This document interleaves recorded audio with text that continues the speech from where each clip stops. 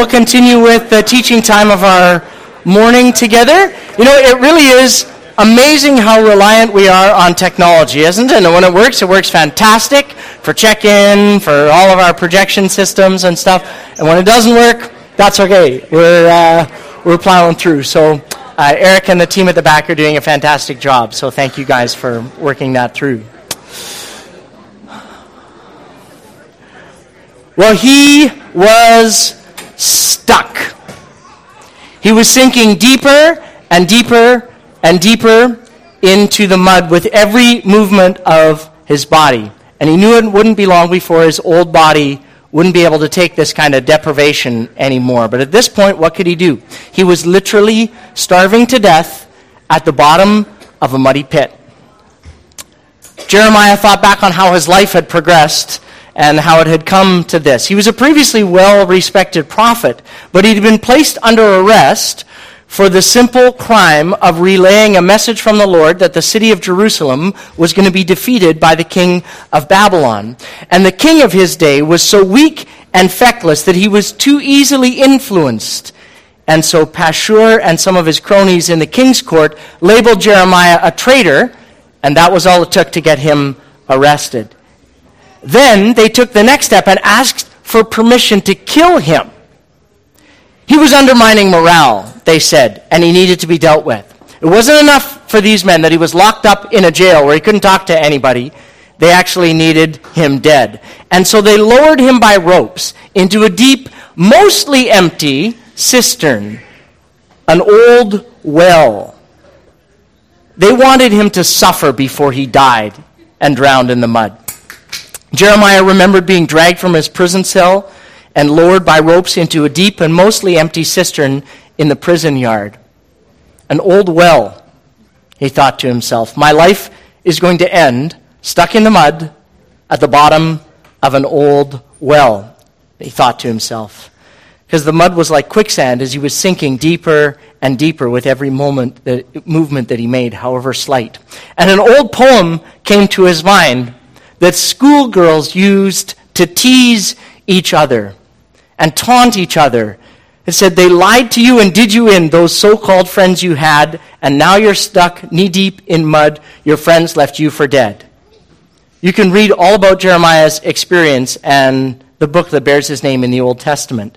And the part of his story where he gets thrown into this well is in Jeremiah chapter 38.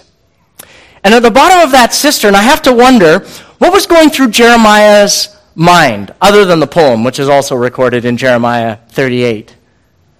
If I was him, and I'm stuck at the bottom of a well, sinking into the mud, for doing what God asked me to do, I have a couple of questions.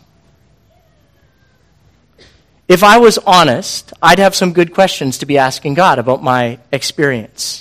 I'd say to God, why did you give me a prophetic message that was dangerous for my health? Why am I being persecuted for simply telling people the obvious truth?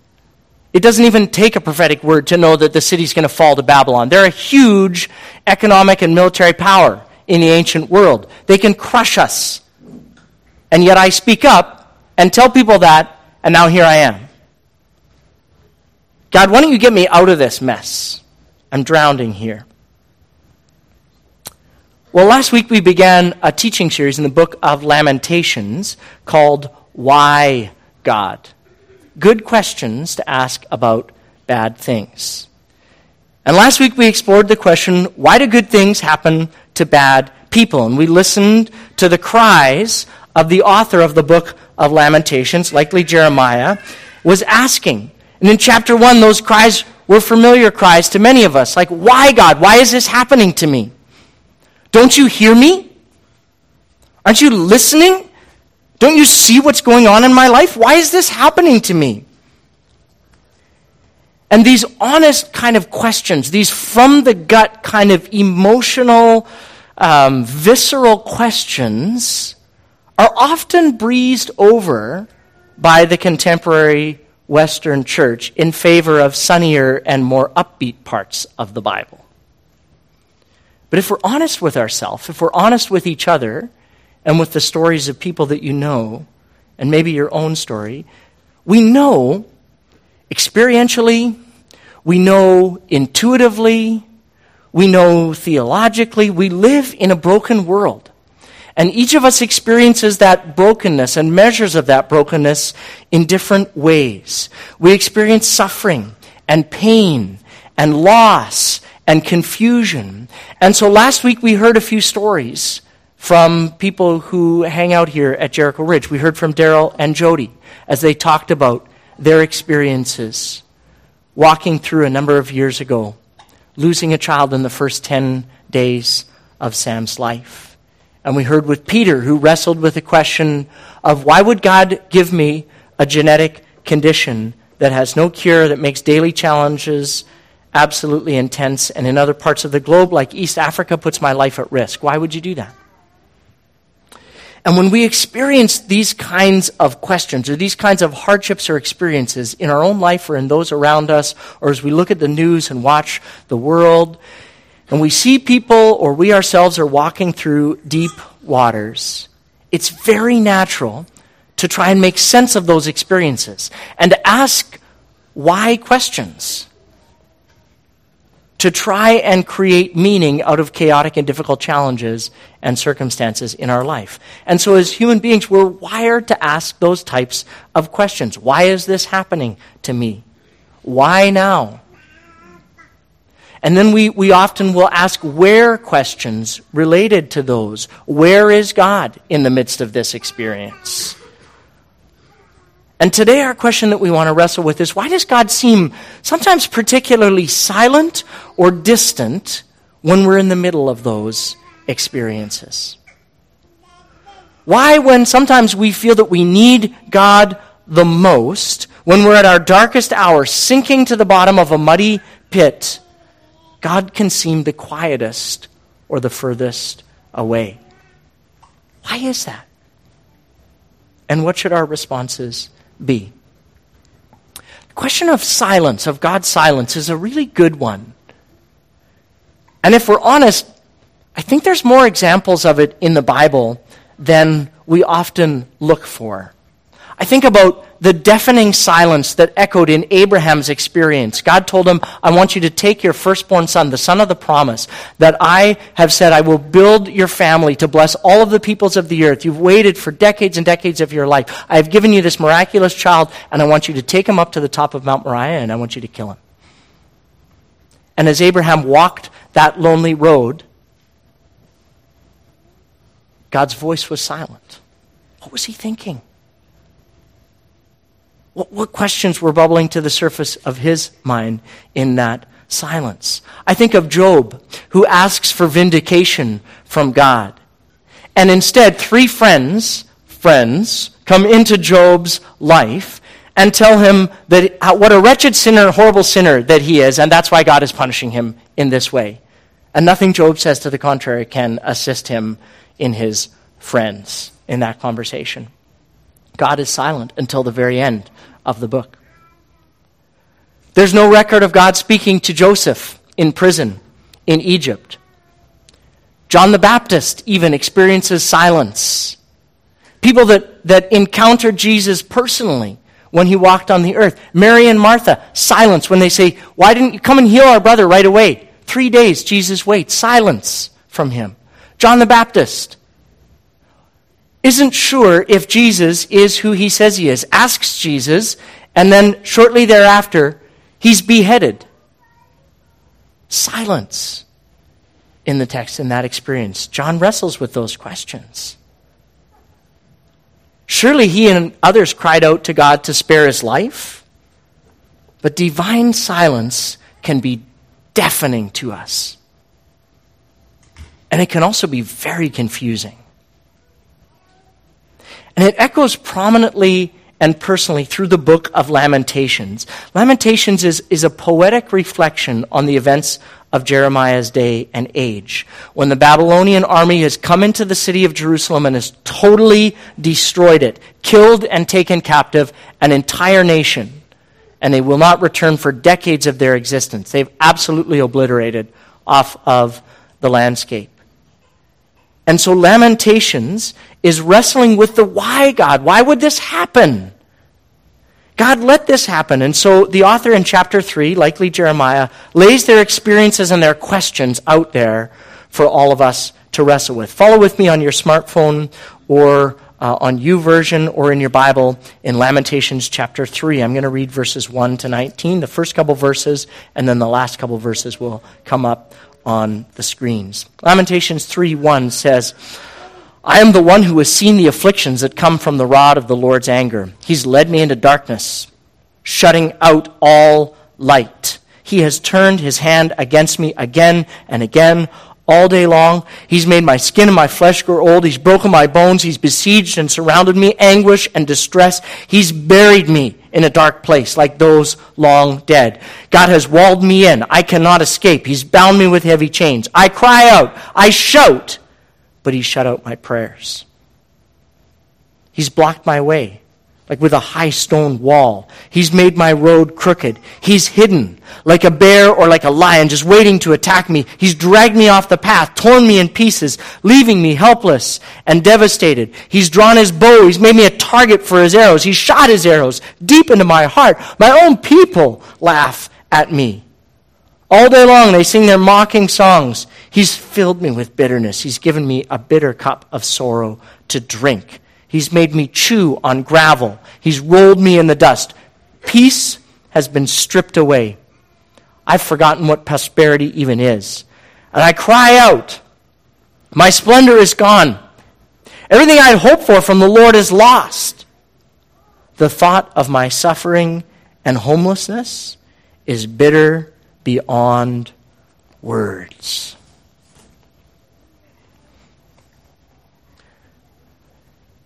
It's not often a book that's preached on in the North American context, and you can see why. It's very raw. It's very honest. It's very real. The writer says, God, it feels dark. I cry out to you. I shout. I feel like you don't hear me. It's dark down here, God. I just don't understand why this is happening to me. And we heard last weekend how part of our heart in this series and teaching through this is to allow you to hear the questions and experiences of those who are sitting around you and what they have experienced as they have walked through some of those places. So I'm going to ask Thiessen if he would come up, and he's going to share some of his story with you this morning. And Al, you guys have a lot to share. I mean, in the last couple of years, you've weathered a heart attack and Herta experiencing cancer. But those are stories actually for another time. You're going to share another part of your experience with us here today. But this writer in Lamentations, and people talk about those dark experiences in their soul and in their life from a spiritual perspective often.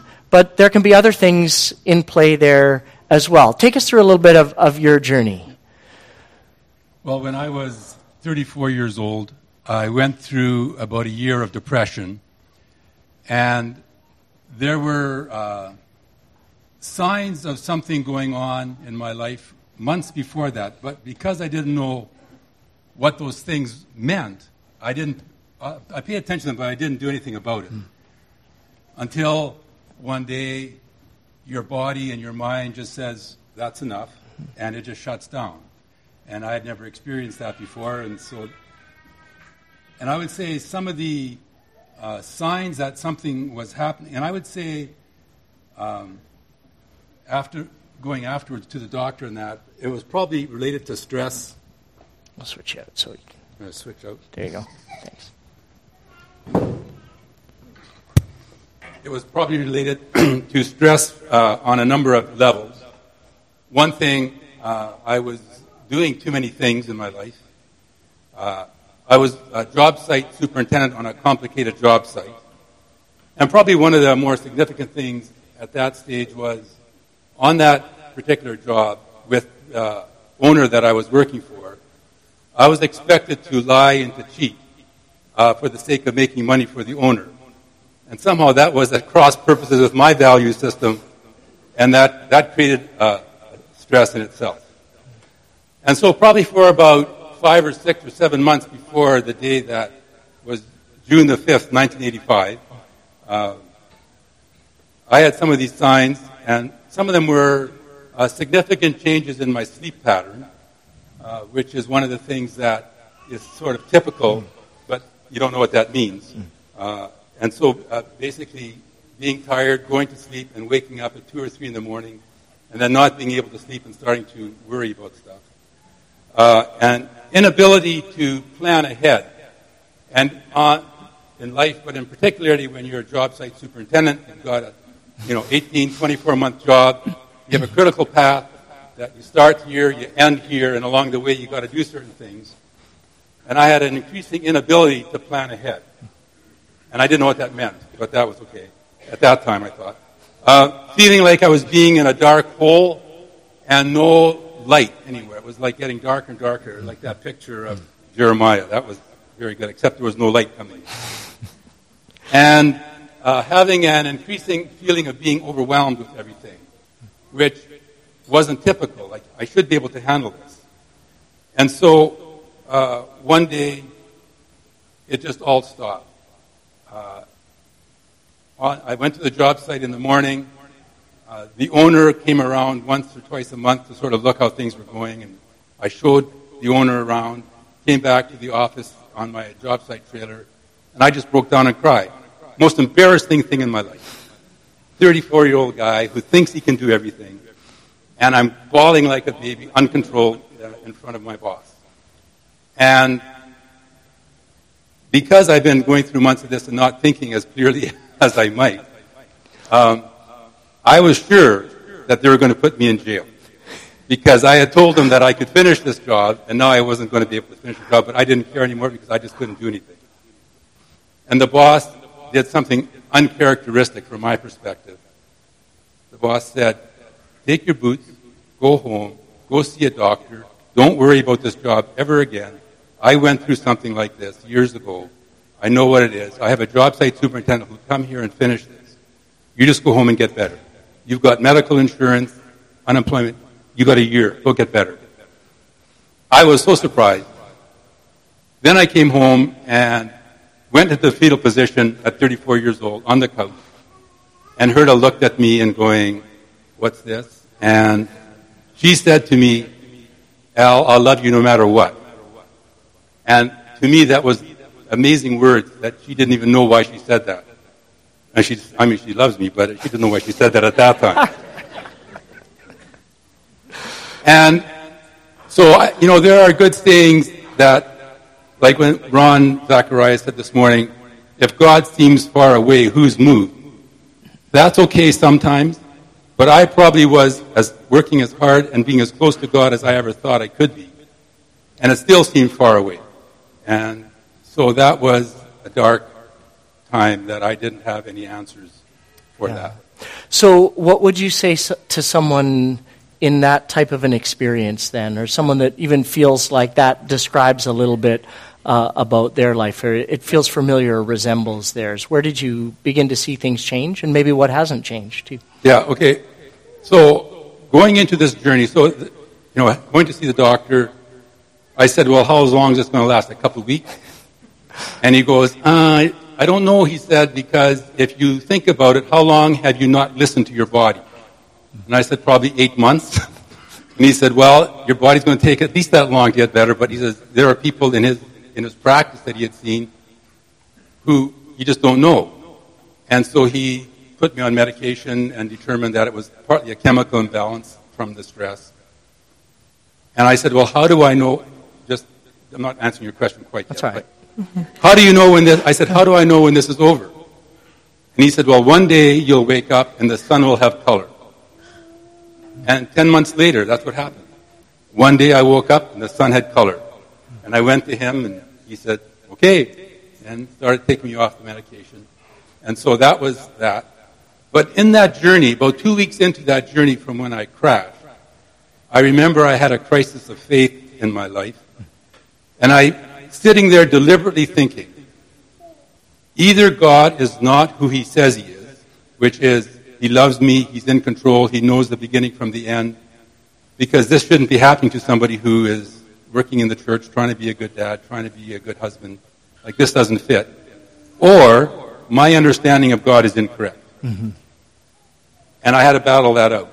And I came up with the idea that my understanding of God must be wrong, and I'll have to work on that. And so that was the journey, and that's the journey I've been on since that time in my life, is working through that. And I came up with two things out of that experience. One is that I was worth less than I thought I was, and the fact that the world doesn't need me to save it. It's not all about me. Here for 10 months, people were carrying on, things were happening. Yes, those close to me were probably struggling a little bit and suffering more, but the world itself, the church went on. So I realized that I was worth less than I thought I was. I also realized that I was worth more than I thought I was because everything that I had built my self-esteem upon was taken away. And I still figured out that God loved me and died for me, and I'd be okay, and there was a place in heaven for me in spite of not being able to do anything. So that has really changed my worldview since that time. And so a couple of things is the song Choosing to Say.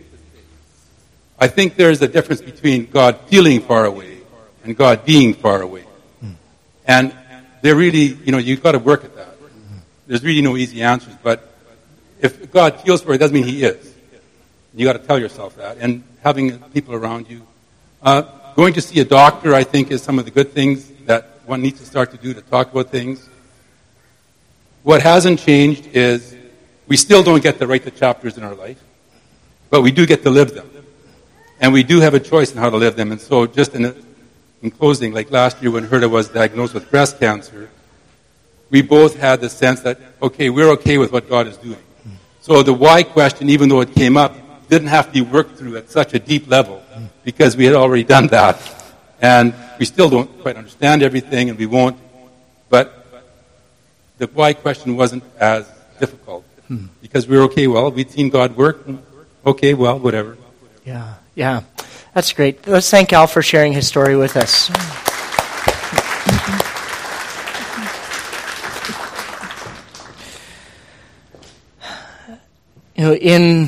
In these circumstances, Al's looking back and reflecting on his life and his journey, and Daryl and Jody were doing that last weekend as well.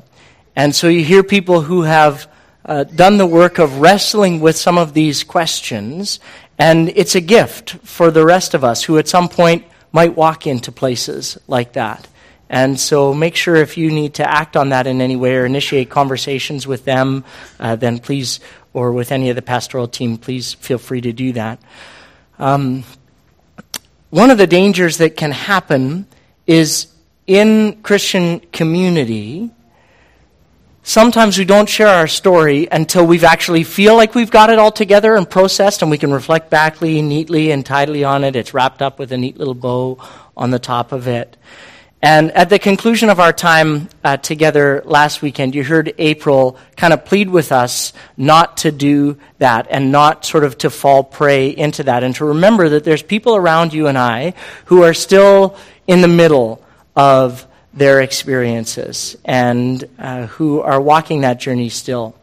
And so I think that calls something different out of us as a community and as individuals. And it can be a real challenge, living without a clear sense of some of the questions of why. So I'm going to ask Shawn Olson if he would come up at this time. And Shawn's been hanging around Jericho Ridge for a little while. And April introduced part of his story to you last weekend. And so we thought, well, let's have you tell it in your own words. And I know this is a little outside, public speaking in general is outside of your comfort zone, so we appreciate this very much. And I know that the answer to this question could actually fill 5 hours of content, so people have to take you out for coffee and explore it other. But take us through, Shawn, like the physical or the medical aspect of your journey, just so that people understand a little bit of context for you. Okay. So I was a regular kid, I would say, until about 10 years old. That I just got really sick really suddenly. They had no idea what it was, and it was doing horrible things to my body. My kidneys were shutting down, all sorts of things, and the doctors had no idea what it was. And I think about half a year into it, they finally figured it out. I had some really, really rare disease that like 13 other people have been recorded having. And I was the youngest case to ever exist. And there was a treatment for it, so they gave it to me, but what came out of that was my kidneys had failed completely. There was no saving them. There was no nothing. So I would need a kidney transplant. And so about another year and a half after that, I was really sick, and I get recovered and all this other stuff. And I was ready for a kidney transplant. And I got one from my uncle, which isn't a fix to medical problems. It's a Band-Aid. And it wasn't exactly a perfect transplant either. I had lots of issues with it. I got kidney stones in the kidney transplant. It's all sorts of stuff. Really weird, rare complications. And it eventually failed when I was 20, 21-ish. And I go back on dialysis, and I'm currently on dialysis still. And it takes three days a week out of my life, 4 hours. It's completely draining. You lose a whole day. And that's where I'm at. Mm-hmm. Yeah, and those are just the good weeks. Yeah. Yeah. So, in the midst of that experience, that's sort of the physical experience of it for you. Switch the lens for us and talk to us a little bit about the spiritual experience of that. Like, what's the spiritual aspect of your journey? And then where are you at right now with things? So growing up, my family was not religious in any way whatsoever.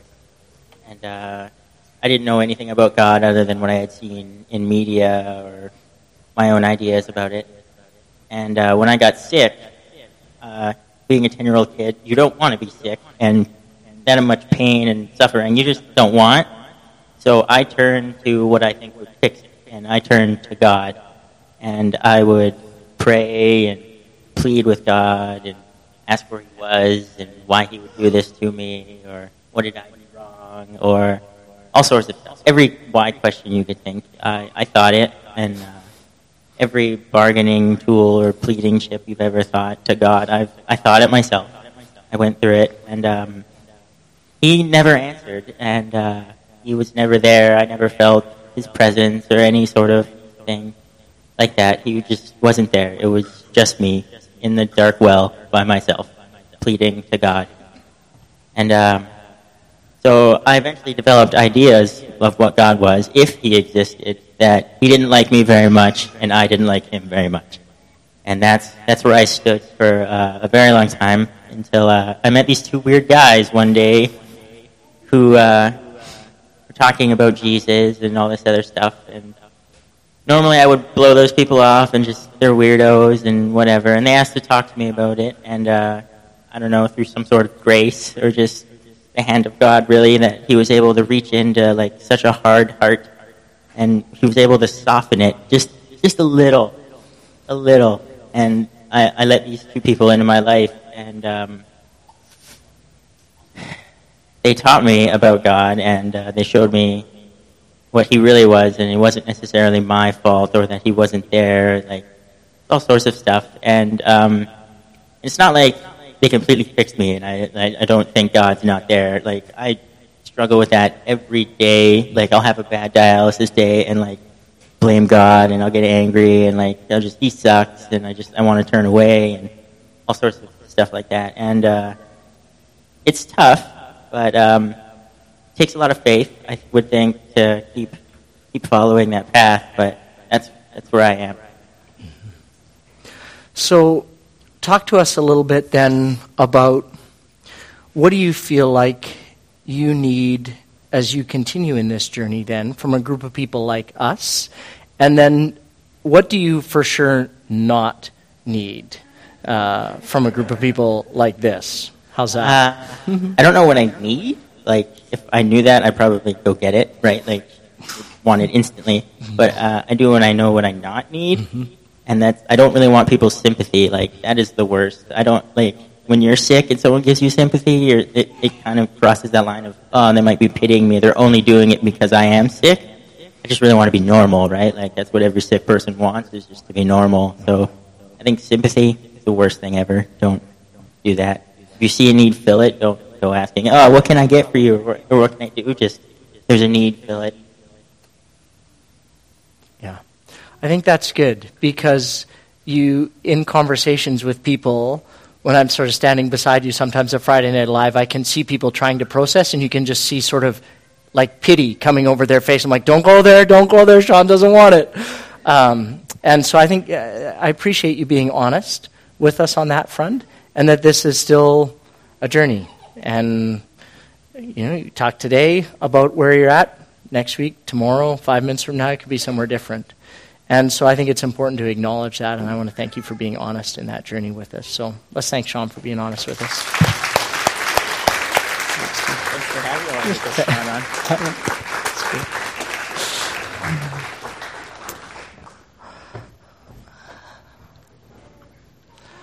on. I think Shawn's story and Al's story, they highlight for us just some important aspects of what to do, what not to do, how to think, how not to think when God seems silent or distant, even in your own journey or when you're walking with someone. And these come up in Lamentations chapter 3 in the text. And so if you still got your Bible open, look with me at Lamentations 3, verse 21. So what do when God seems distant or silent? Lamentations 3:21 says, in the midst, I'll never forget this awful time as I grieve over my loss. So it's not a sort of just glib, oh, that was then, this is now. So I hold this pain, this suffering, this experience. Yet, verse 21, I still dare to hope. And the hope that the gospel gives to us and that the Christian story gives to us is not a wishful kind of thinking, like, oh, I hope this maybe will happen, or like the musical Annie, the sun will come out tomorrow, bet your bottom dollar that tomorrow there'll be sun. It's not that kind of hope. The reminder is to actually place our hope not in circumstances, strategies, solutions that we can wish or dream up, but verse 22, I call this to mind. I dare to hope when I remember this, and that is that the faithful love of the Lord never ends. C.S. Lewis reminds us our feelings will come and go, but God's love for us does not come and go. And so the Christian story gives us a resource to actually be able to keep hope alive in the midst of hardship and pain and suffering. And physical suffering in particular, physical hardships can often be the most challenging type to keep pain alive, because everything about our lives, we experience it through the physical world. So it mediates and taints and colors all of our experiences through our physical bodies. And so we can only dare to hope in the midst of perceived silence or silence because of a certainty that we do have that one day God will make all things new, and that is our ultimate hope. God may seem or appear distant or silent in the present, and in the words of Romans chapter 8, that results in something. As believers, we groan.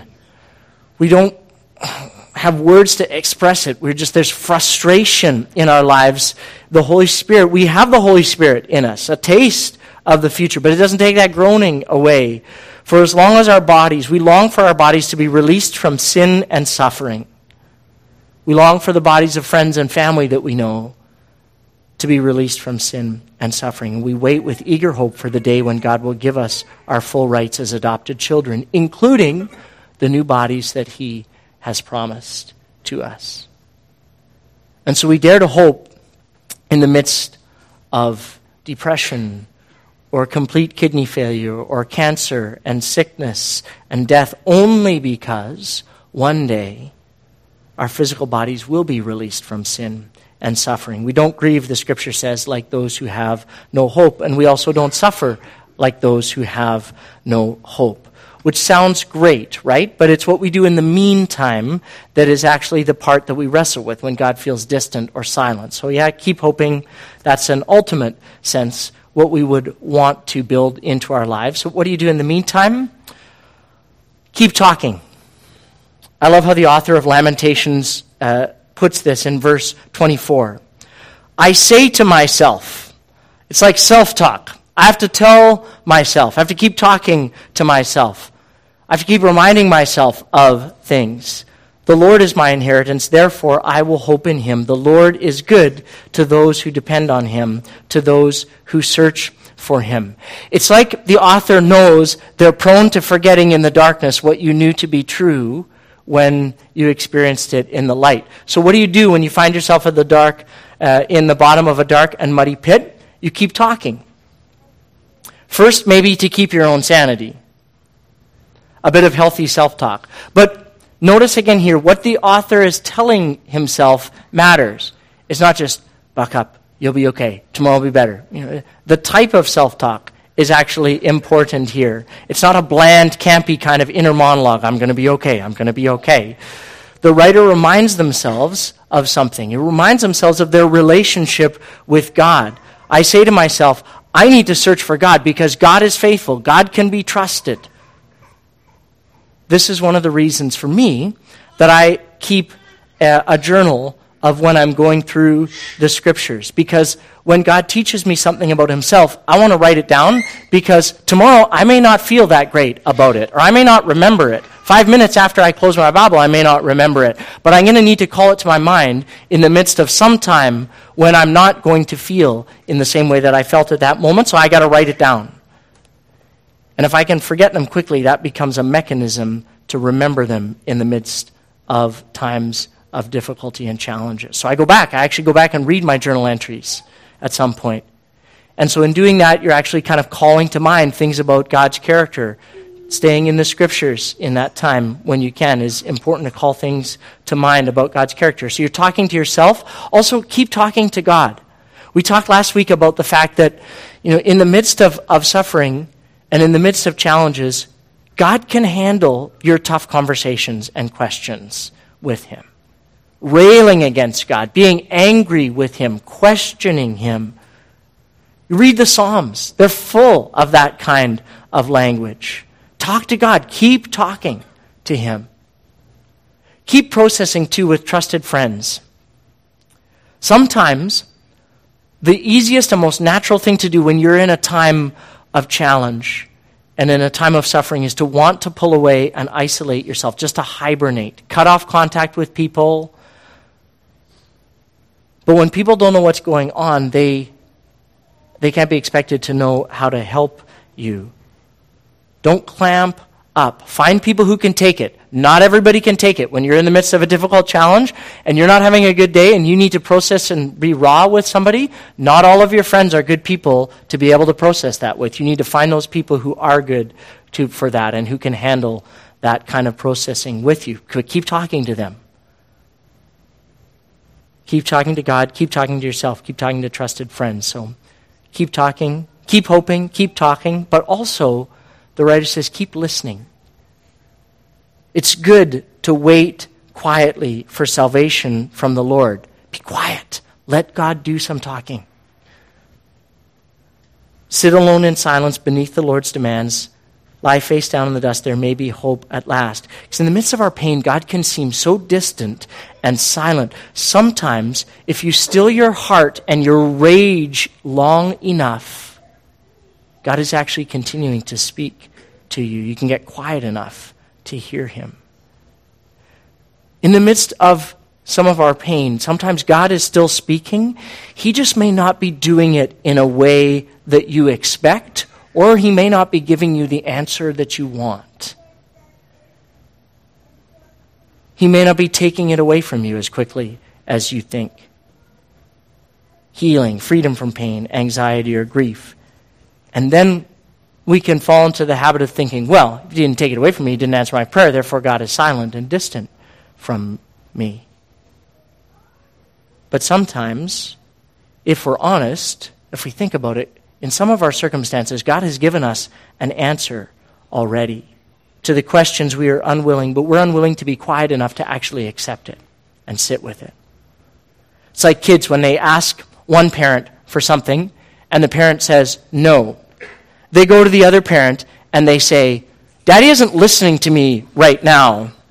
The truth is, Daddy is listening and Daddy gave you an answer. You just didn't like the answer that came. So you go and try and find another answer. They pretend Daddy didn't say anything. In the midst of difficult times, God can speak to us sometimes in different ways. But sometimes we're not comfortable with the answer.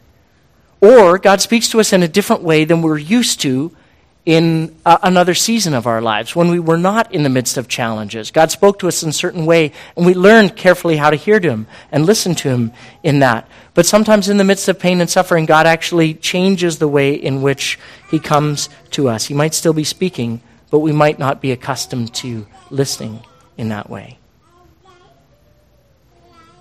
So, keep listening, keep talking, keep hoping, and keep persevering.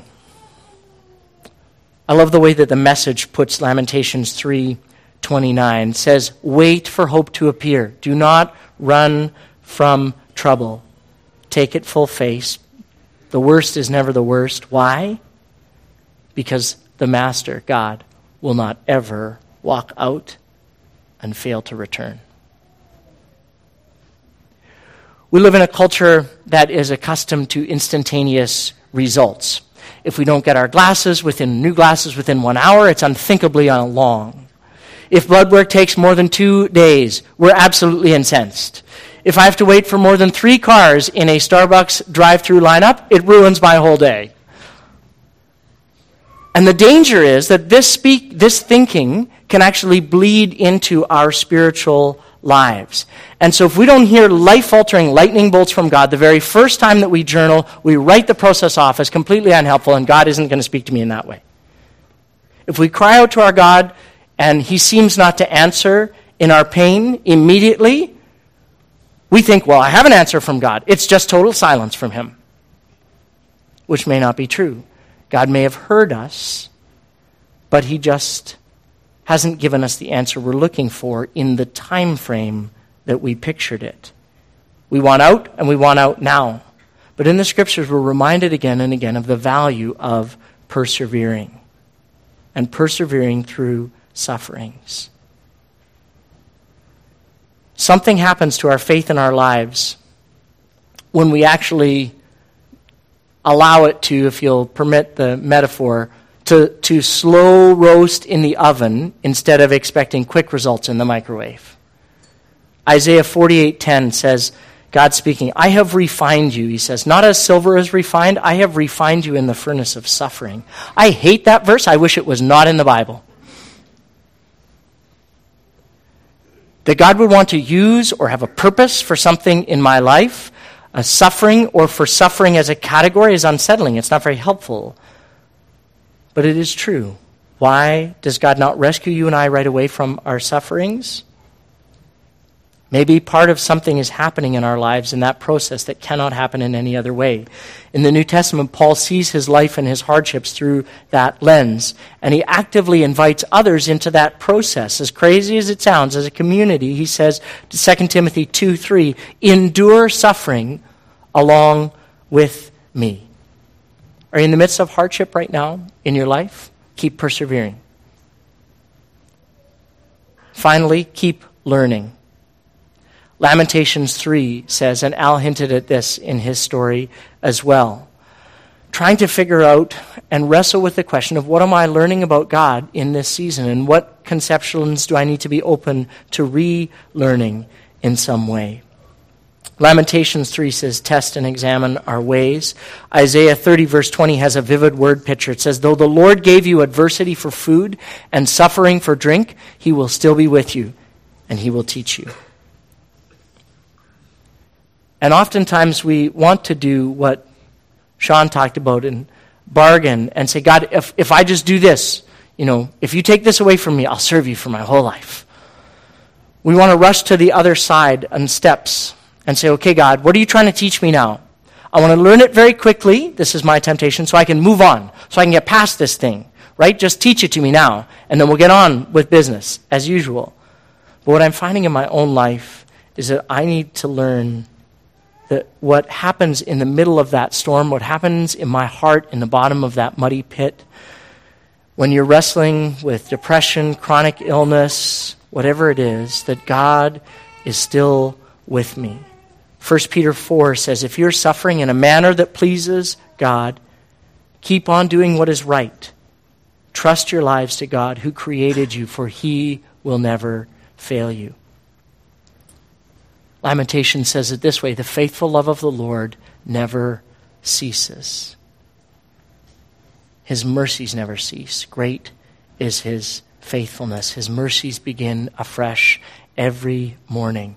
And so for me, that's the biggest takeaway from the whole book of Lamentations. Is that God may seem distant or silent, but he's never absent.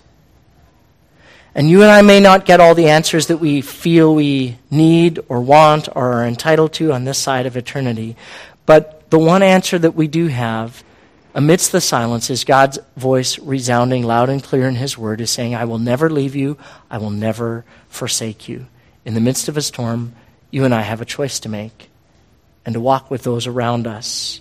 We can believe the lie that God has totally left and cares nothing for us, or we can cling to the invitation and keep hoping and keep talking and keep listening and keep persevering and keep learning and keep trusting and keep going back to each of those things time and again as we need to, as God continues to teach and shape our hearts and as we walk with those around us through deep waters.